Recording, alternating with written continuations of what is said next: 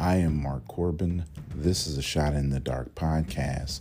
My purpose is to inspire you to be the best you. This is podcast number 148. I have a quote from Brandon Thompson that I want to share with you.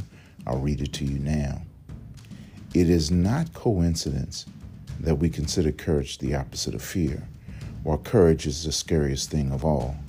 I'll read it to you again. It is not coincidence that we consider courage the opposite of fear, while courage is the scariest thing of all. Do not take it lightly, the amount of courage required to get out of the bed every day. Do not brush aside the courage required to fight the voices around you and inside your head begging you to quit.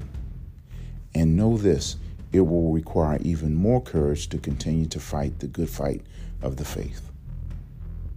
Listen, God has given you the courage to be the one thing no one else can, and that is you.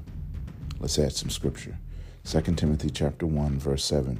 For God has not given us a spirit of fear and timidity, but of power, love, and self-discipline. I am Mark Corbin. This is a Shot in the Dark podcast. You are courageous.